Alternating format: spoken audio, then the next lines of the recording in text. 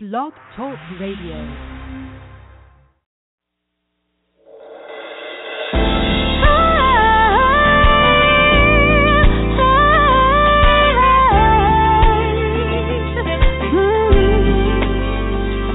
Yes, I'm changing. I'm becoming something better. I'm changing eternally forever. I'm a new creature in Christ alone. I'm not what I was, but so much more. It was Jesus who washed away my past, and He gave me life to everlast. He paid the price for my iniquity. Once was blind, but now I see. Now I'm walking in the light, living for what's true and right. I'm in the fire, becoming like pure gold. I want you to know, yes, I'm changing. I'm becoming so much better. Oh, yes, I'm changing. It's eternally forever. I'm a new creature in Christ the Lord. I'm not what I was, so much more. Yes, I'm changing. Yes, I am. Oh, I'm changing. I'm a new creature in Christ the Lord. I'm not what I was, but so much more.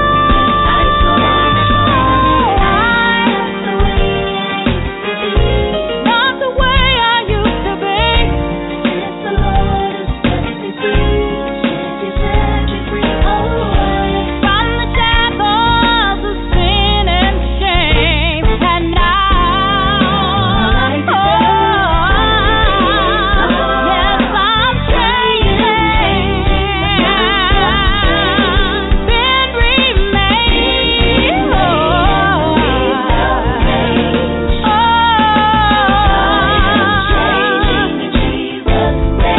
Yes, I am.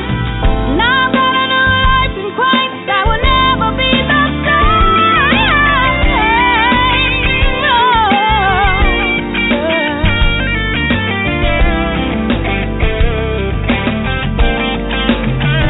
I feel brand new. Wanna serve you.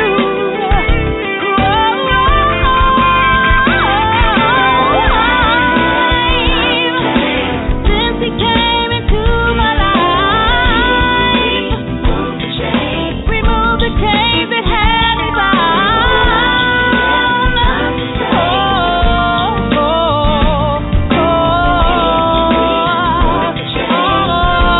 He rearranged me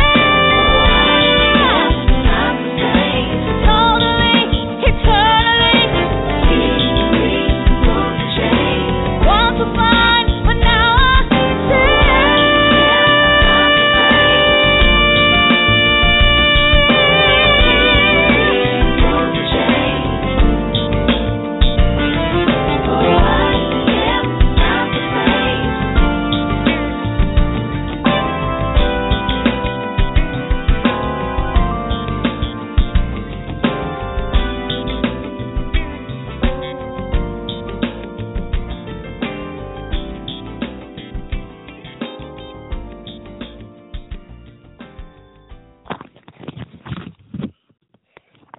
Well, good evening. This is the day that the Lord has made. I will rejoice and be glad in it. I was glad when they said, let's be the church, and truly we are the church, the pillar and the ground of truth. And I'm excited to be with you today to share with you the Word of God.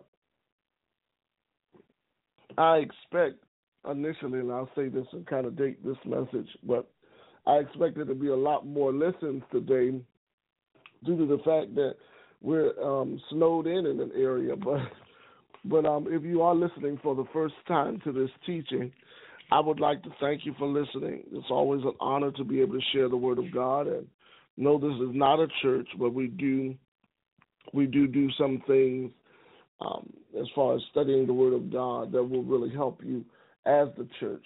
And so if you have a notebook, if you don't have a notebook, you want to get a notebook, because I am going to go through Scripture.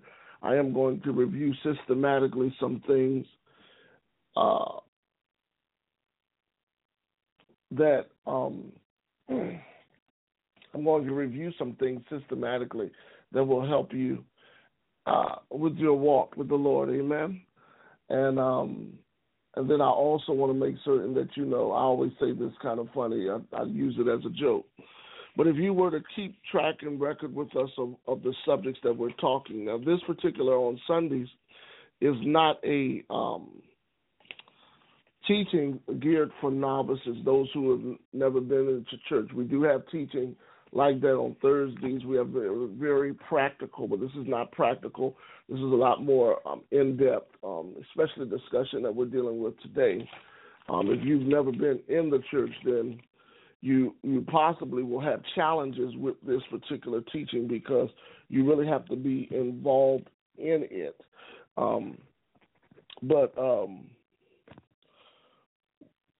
We're going to revisit some things that the Lord has shared with us, and then go on from there. So we're on a new topic, Rethink Church, and I want to give a healthy review because it's been a couple of weeks since we've shared this.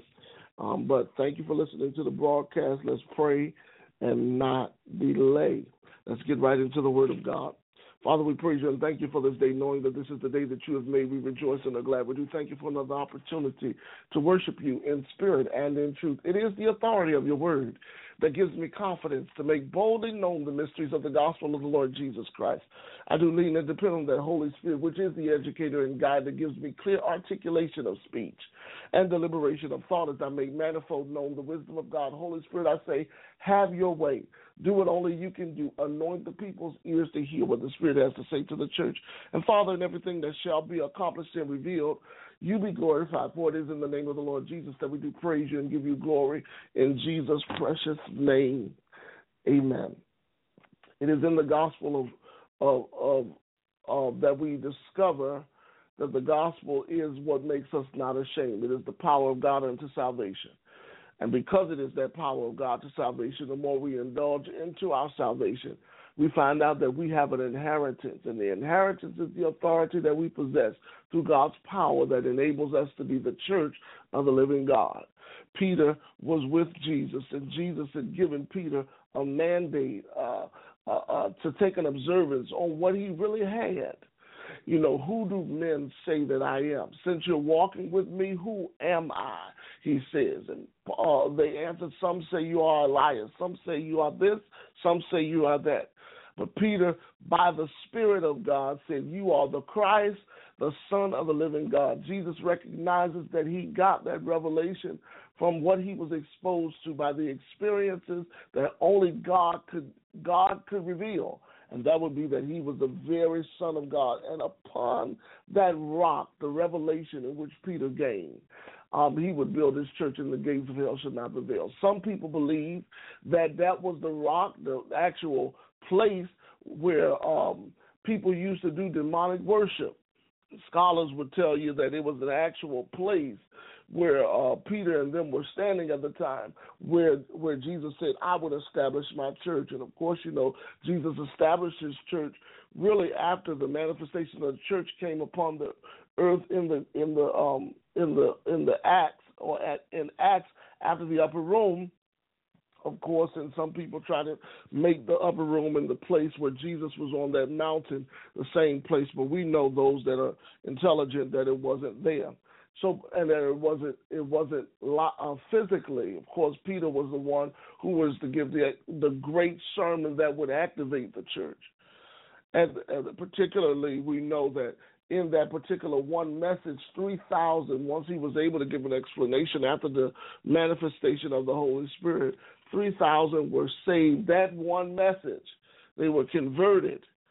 And then the scripture goes on to say that they continued in that particular conviction, and the church was added daily as such should be saved. So we know that it was the revelation that Peter had, Jesus being the Christ, because they spoke boldly. The apostles spoke boldly of the resurrection and gave great testimony of the things that they have seen. We are eyewitnesses, that which we have tasted and handled, that word of God. We preach it unto you who haven't had the experience. But Jesus said, listen, it's more blessed. Remember when Doubting Thomas was walking with him, and he had revealed himself after resurrecting from the dead, revealed himself for 47 days after his resurrection to prove that he was alive and well to various people throughout Jerusalem and throughout Judea. They come together, and the apostles are in the upper room, and Thomas said, I won't believe until I see. Jesus let him touch him. And then he said to Thomas, blessed are those who don't see yet believe. And so we see now a revolution that comes through belief, and that it is with the heart man believeth unto righteousness, and the mouth confession is made unto salvation. But if you confess with your mouth and believe in your heart who Jesus is, you shall be saved. Saved from what? The corruption that is in the world. Having escaped the corruption that is in the world through lust, you are now engrafted into the family of God. You are adopted because you have access and you have received atonement from your sins, and you have been altered and anointed and empowered to achieve that which God has empowered you to achieve. You are heirs of God and joint heirs with Christ Jesus. Who are you? I've been made the righteousness of God in Christ Jesus. What do you have? I've been given all things that pertain to life and godliness and the knowledge of him. What can you do? I can do all things through Christ that gives me the strength. Amen. And because you can exist confidently as the church, the one that also ascended into the heavens from being raised from the dead, descended also first and dispersed by giving a sacrifice and an example and living before us a life that pleases God, that is set to obey the commands of God, that only did what his Father said he would do. That life was the life that he wants to ascribe to each and every one that is called upon his name. And then he said his let's go there. Let's read it. Let's go to Ephesians chapter 4. I was paraphrasing it, but the Holy Spirit said, why don't you just give them the foundation of it? I done ran you through half of the New Testament in less than 30 seconds, but that's this type of teaching. Rethink church until we receive that revelation. We're going to miss out on the advantages that we have as being the church. So we've coined this first series under this, reforming perception to power. Reforming perception to power. The kingdom of God is not in word, but it's in power. Until we receive that power that transforms and transfigures and translates us into that very image, we're going to miss out on this perception that comes as a result of being the church. And so in Ephesians 4, when the apostle is breaking down the power that comes as a result of the church being realized, the realizations that come as a result through Jesus Christ. It says in verse 20 of chapter 3, it says, now unto him that is able to do exceedingly abundantly above all that we ask or think, according to the power that worketh in us. It's a power. Unto him be glory, unto the church by Jesus Christ throughout all ages, world without end. Amen. So the church was always existed in a state of power. And then it says it describes that power in chapter 4, where it says, I therefore, a prisoner of the Lord, beseech you that you walk worthy of the vocation wherein ye are called. So not only do we find out that we have access to power, but we are called to obtain this power, to operate in this power. We are called by God to achieve this power, and the power is really being the church. right, that you walk worthy of the vocation which you do call, with all lowliness and meekness and long-suffering, forbearing one another in love. Love, ever endeavoring to keep the unity of the Spirit through the bond of peace. Of course, you know, the Holy Spirit is the peace that he leaves, according to John chapter 4. So we know that the power of God is the peace of God. There's one body and one Spirit. That's why he's reiterating what the power is right here. Even as ye are called in one hope, if you're called in one Lord, one faith, one baptism, one God and Father of all, who is above all and through all and in you all. But unto every one that is given grace according to the measure of the gift of who? Christ. Now, we're talking about two measures here. The first measure is the measure of faith, which every man is given to achieve access to God through salvation. The second measure is the gift of Christ. Christ is not Jesus' last name, but it's the Holy Spirit. Of course, you know it's the Holy Spirit because it is what is called one body and one Spirit, that ye are called in one hope of your calling. So Christ is not Jesus' last name, but it is that power, that same power that causes us to do exceedingly abundantly above all that we could ask or think, because it works in us. Unto him be glory in the church by Christ Jesus. So Christ is not Jesus' last name, but it is a coined phrase for the anointing, which is the power of God that removes and destroys burdens, but also builds and empowers the saints. Okay? So it says, but unto everyone is given us the grace according to the measure of the gift of Christ. So we have the power of the gospel at work through Jesus Christ, or through the Holy Spirit, that empowers us to maintain our consistency. Then I went back to where I quoted earlier.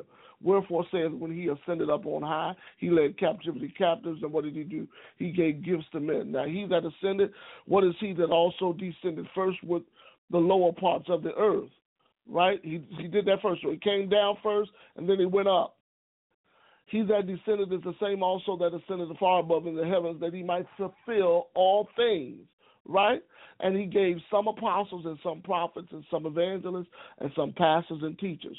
So now he gives gifts to the church. Of course, we know this confirms the gift of Christ that he's given to everyone that causes captivity, those who were captive, those who were caught up in the ways and the cares of this world, to come back to the things of God. And then he gives gifts. The purpose of giving those gifts are for the perfecting of the saints, for the work of the ministry, for the edification of the body of what? Of Christ. So God expects us to be a people of power, right? And of course, this won't be achieved until we come into the unity of the faith, unto the knowledge of who? The Son of God. Don't you see how this connects back to Matthew chapter 7, when the scripture confirms the event that took place where Paul, or rather Peter, stood before the other apostles and said, Jesus, you are the Christ, the Son of the living God. It was the core component to the edification of the building and the exalting of the body of Christ. Glory to God. Now I'm going to break this down in a second, but I'm just giving a review of what we really covered in the first lesson. So it says, listen, you're going to be coming to the knowledge of the Son of God, and then you're going to be brought into a perfect man, which means a state of maturity, unto the measure, there we go about measuring, of the stature of the fullness of Christ. So that is why we're giving gifts, and gifts are dispersed among us, because once we were captive, but we have been made free, and it is for freedom that Christ has set us free. And that freedom requires a source of power to sustain our freedom. And in that, God gives us gifts through other people to help us recognize who we are as the church: apostles, prophets, evangelists, pastors, and teachers. And we come into the unity that comes through faith, the knowledge of the Son of God, and the maturity unto a perfect man, unto the measure and the fullness of Christ. So we come into maturity through the fullness of Christ. So we indulge back into that power. What is that? What does that all require? It requires a perception. Let's go back to Romans chapter 12. And many times when you're studying Romans chapter 12, people isolate the first 3 verses. And they don't realize that there's more to the message. Because a lot of times we'll say, be transformed by the renewing of your mind. Well, how do you do that? You renew your mind by the regeneration of the Holy Spirit, of course. The scripture lets us know that in future texts in Colossians. But we also know that there's more to that lesson. And we need to go back to that lesson and kind of look at it as it relates to the church. And that's where the Lord sparked my attention about this rethinking church. See, we're in a culture and a complex where people don't really appreciate the value and the power of being called to be the church. As a result, we have a form of godliness, but we deny power because we're not experiencing what God has ordained to be the church. And he never expected the church to be reflected or represented without there being a undeniable proof that the church exists. Amen. So it's always been in the plan of God for us to be established in that place called power. That place called power. So we have to reform our perception of power. So when you hear this, that by the mercy of God, that we present our bodies living sacrifices wholly acceptable unto God, which is what? Reasonable, and not to conform to the ways of the world, but be transformed by the renewing of our mind, that we might prove what is that good and acceptable and perfect will of God. We know that can't be done until we come into power. So now we've seen power given in 3 different dimensions. The measure of faith. Faith to believe and achieve based on what we've confessed with our mouth. We've seen it through the measure of Christ, which then makes it possible for us through the Holy Spirit to receive the gifts and then to grow from the gifts that we receive. But then now we see it here through the transformation of our perception, or the transformation based on the renewing of the mind. And when that takes place, an inward awareness, an inward change that takes place, we know that's based on the grace of God.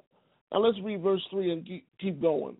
For I say, through the grace given me, that every man that is among you not to think of himself more highly than he ought to think, but to think soberly, according as God has dealt to every man what? The measure of faith, right?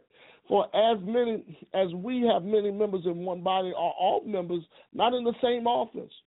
So we, being many, are one in the body of Christ, and every one members one another, having then gifts differing according to the grace given us. Whether it be prophecy, let us prophesy according to the proportion of our faith, or ministry, let us wait on our ministry, or he that teacheth on teaching, or he that exhorteth on exhortation. He that giveth, let him do it with simplicity. He that ruleth not with diligence, or ruleth with diligence. He that showeth mercy with cheerfulness. Let us love. Let love. There's that power. Be without disillumination.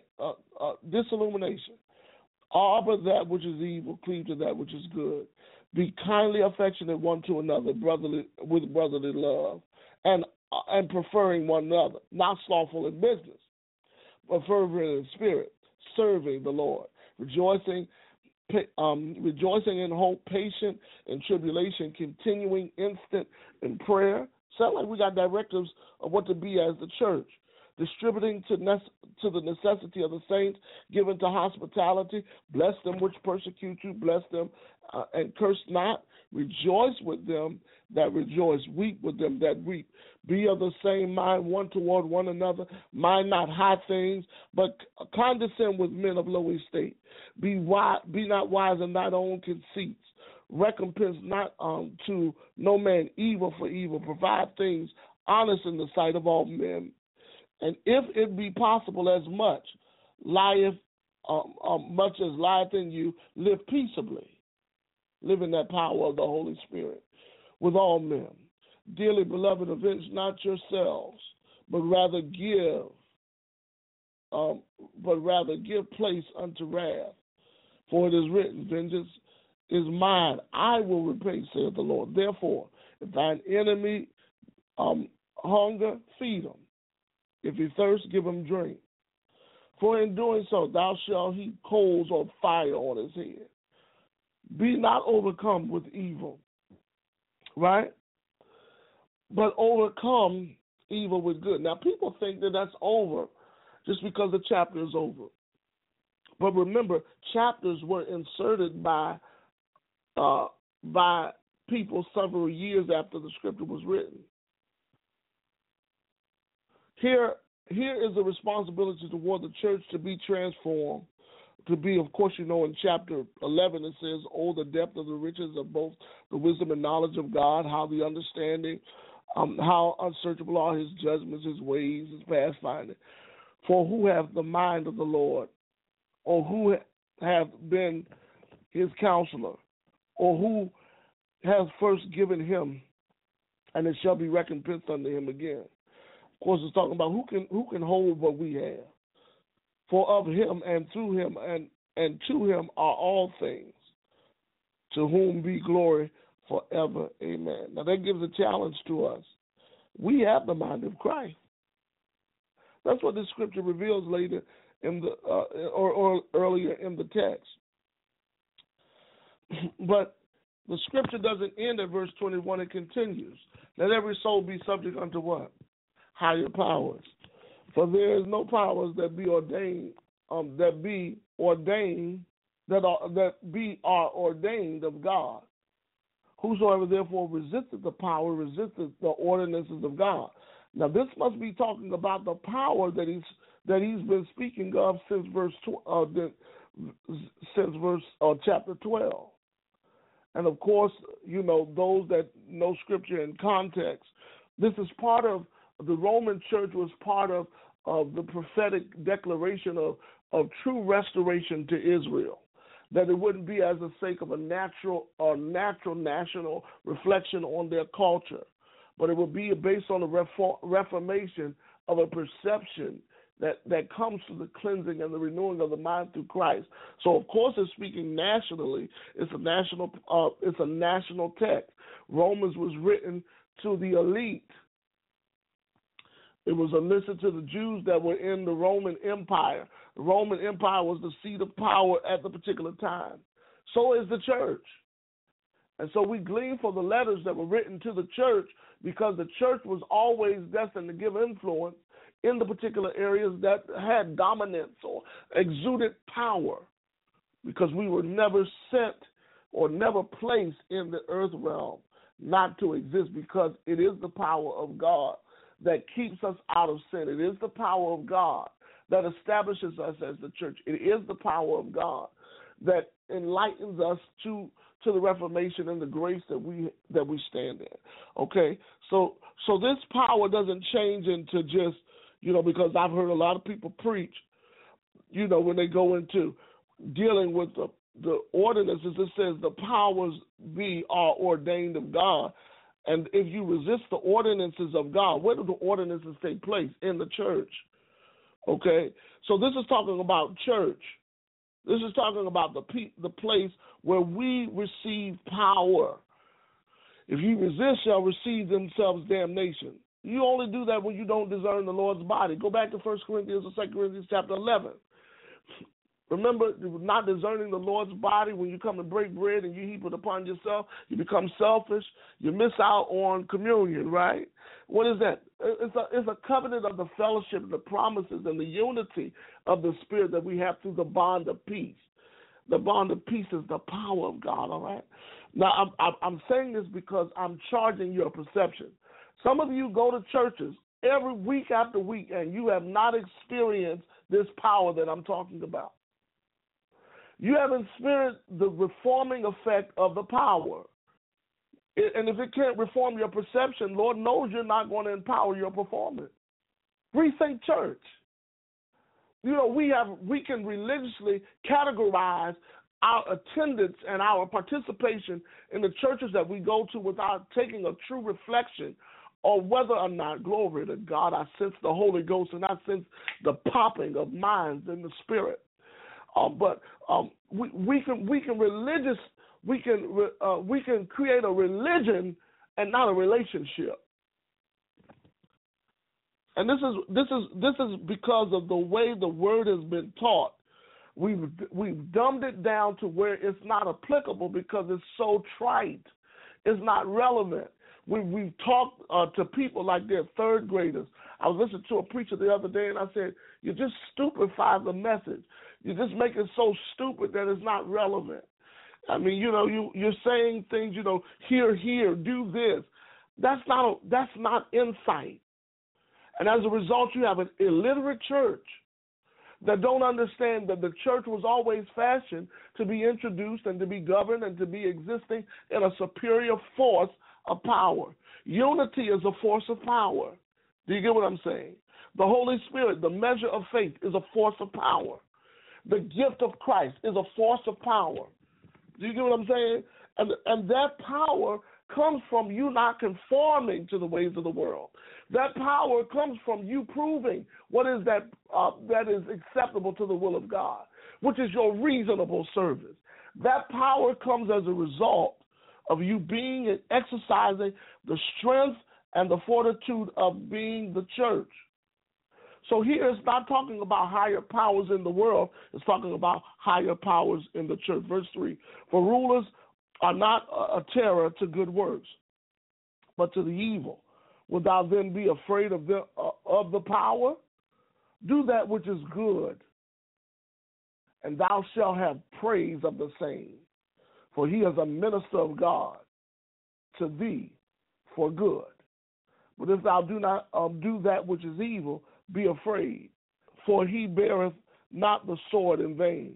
For he also is the minister of God, a revenger to execute wrath upon him that doeth evil. Wherefore ye must needs be subject, not only for wrath, but also for conscience sake. For this cause pay ye tribute also, for they are God's ministers, higher powers, at attending continually upon the very thing. Render therefore to all their dues. Tribute to whom tribute is due, custom to whom custom, fear to whom fear, honor to whom honor. Owe no man anything but to love one another. For he that loveth one another hath fulfilled the law. For thou shalt not commit adultery. Thou shalt not kill. Thou shalt not steal. Thou shalt not bear false witness. Thou shalt not covet. If there be any other covenant, it is briefly comprehended in this, saying, namely, thou shalt love thy neighbor as thyself. Love worketh no ill to his neighbor, therefore love is the fulfilling of the law. And it goes on to another attribute of this power. Well, let's keep reading, because I want you to hear this. The night is far spent. Well, it says now this, and that knowing that the time that is now is high time to awake out of sleep. For now is our salvation nearer than when we believed. This is talking about the church.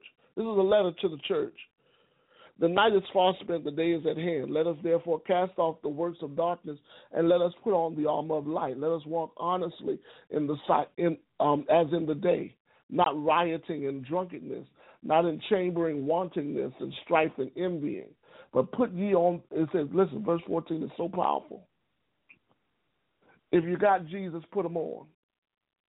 Put ye on the Lord Jesus, and make not provision for the flesh, to fulfill the lust thereof.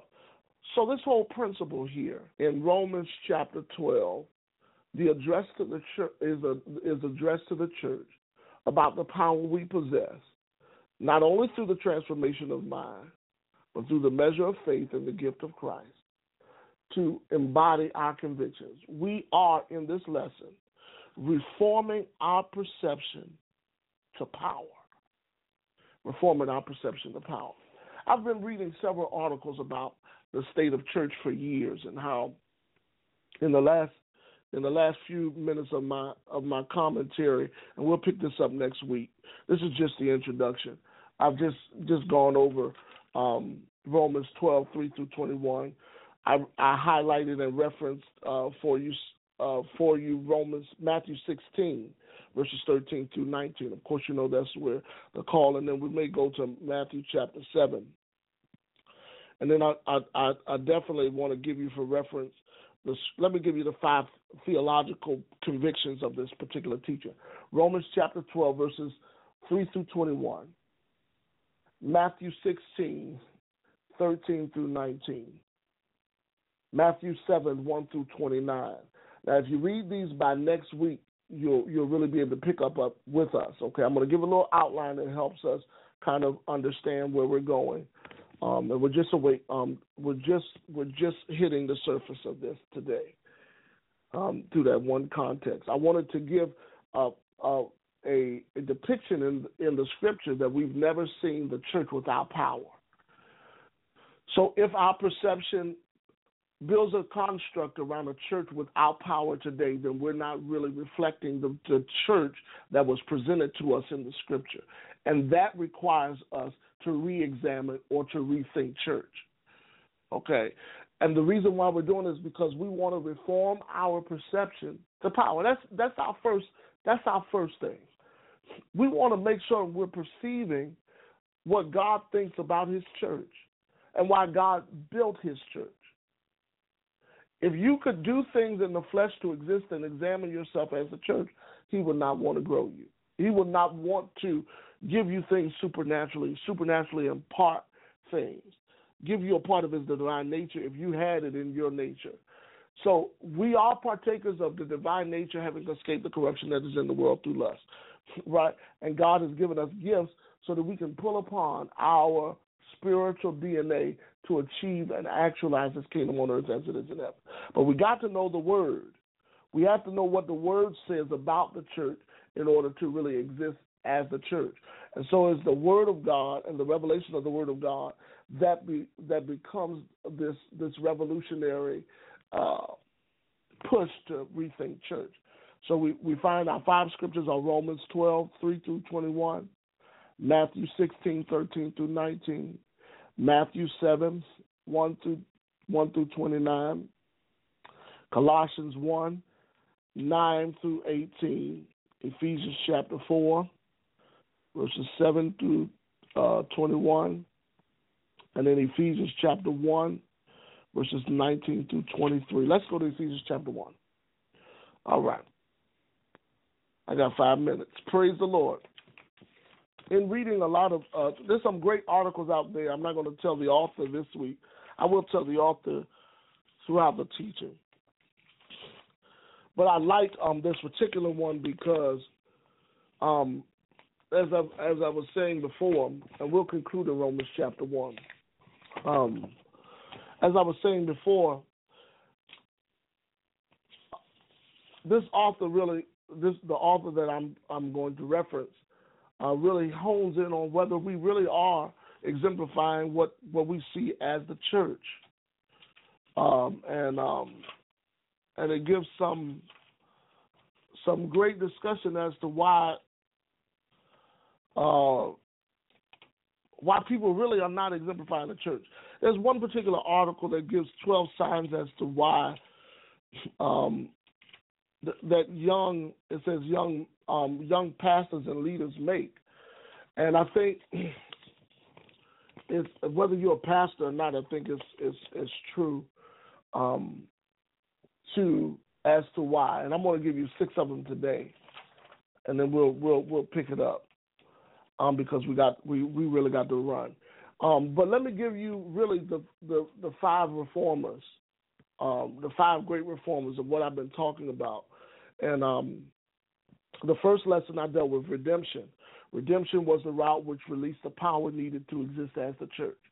That was number one. Redemption was the power, or was the route, rather, which released the power needed to exist as the church. That was number one. Redemption was the route which released the power needed to exist as the church. Number two was revelation becomes the catalyst to experiencing the full effect of what it means to be the church. Who do men say that I am? Who do you say that I am? Flesh and blood, Bar Jonah, did not give this to you. But upon that rock I build my church, and the gates of hell shall not prevail. What will not prevail? What will the gates of hell not prevail against the revelation that you've discovered in your experiences with me? So revelation becomes the catalyst of experiencing the full effect of what it means to be the church. And you know this because after all of the things that he went through, yes, he denied Jesus. Yes, he ran away. Yes, he cussed somebody out. But when it came time to establish the church, who was there first preaching? This is that which was spoken by Isaiah. In the last days, I will pour out my spirit upon all flesh. It says, it goes on, and it gives one of the greatest messages, Acts chapter 2, of course, and that's because the revelation became the catalyst of experiencing the full effect. It was a revelation. Of course, the revelation, whenever a revelation is a catalyst, there is a release of power when revelation takes place. Okay, so that's number two. Number three is remembering what Christianity or what Christ taught is a route which the gospel is proclaimed through the kingdom, and the kingdom is revealed. So we're going to deal with that. What did Jesus say? What did Jesus teach? We're going to talk about that. And I'm just giving you an overview of what we're going to really break down, and we really have only today kind of hit, and it's so in-depth that we've only hit kind of revelation becoming the catalyst to experiencing the full effect. But then there are two more aspects of it, and that is renewing the mind to awaken the reality of existing in Christ. And that's a factor that we must learn. And then fifthly, we got to review priorities as to what reforms the church and return to the seat of power. So in this lesson, that's what I want to go over. That's the primary construct of this discussion. But like I said, there was an article that I read that says, common mistakes that we make. We assume that we are the church. That's one of the biggest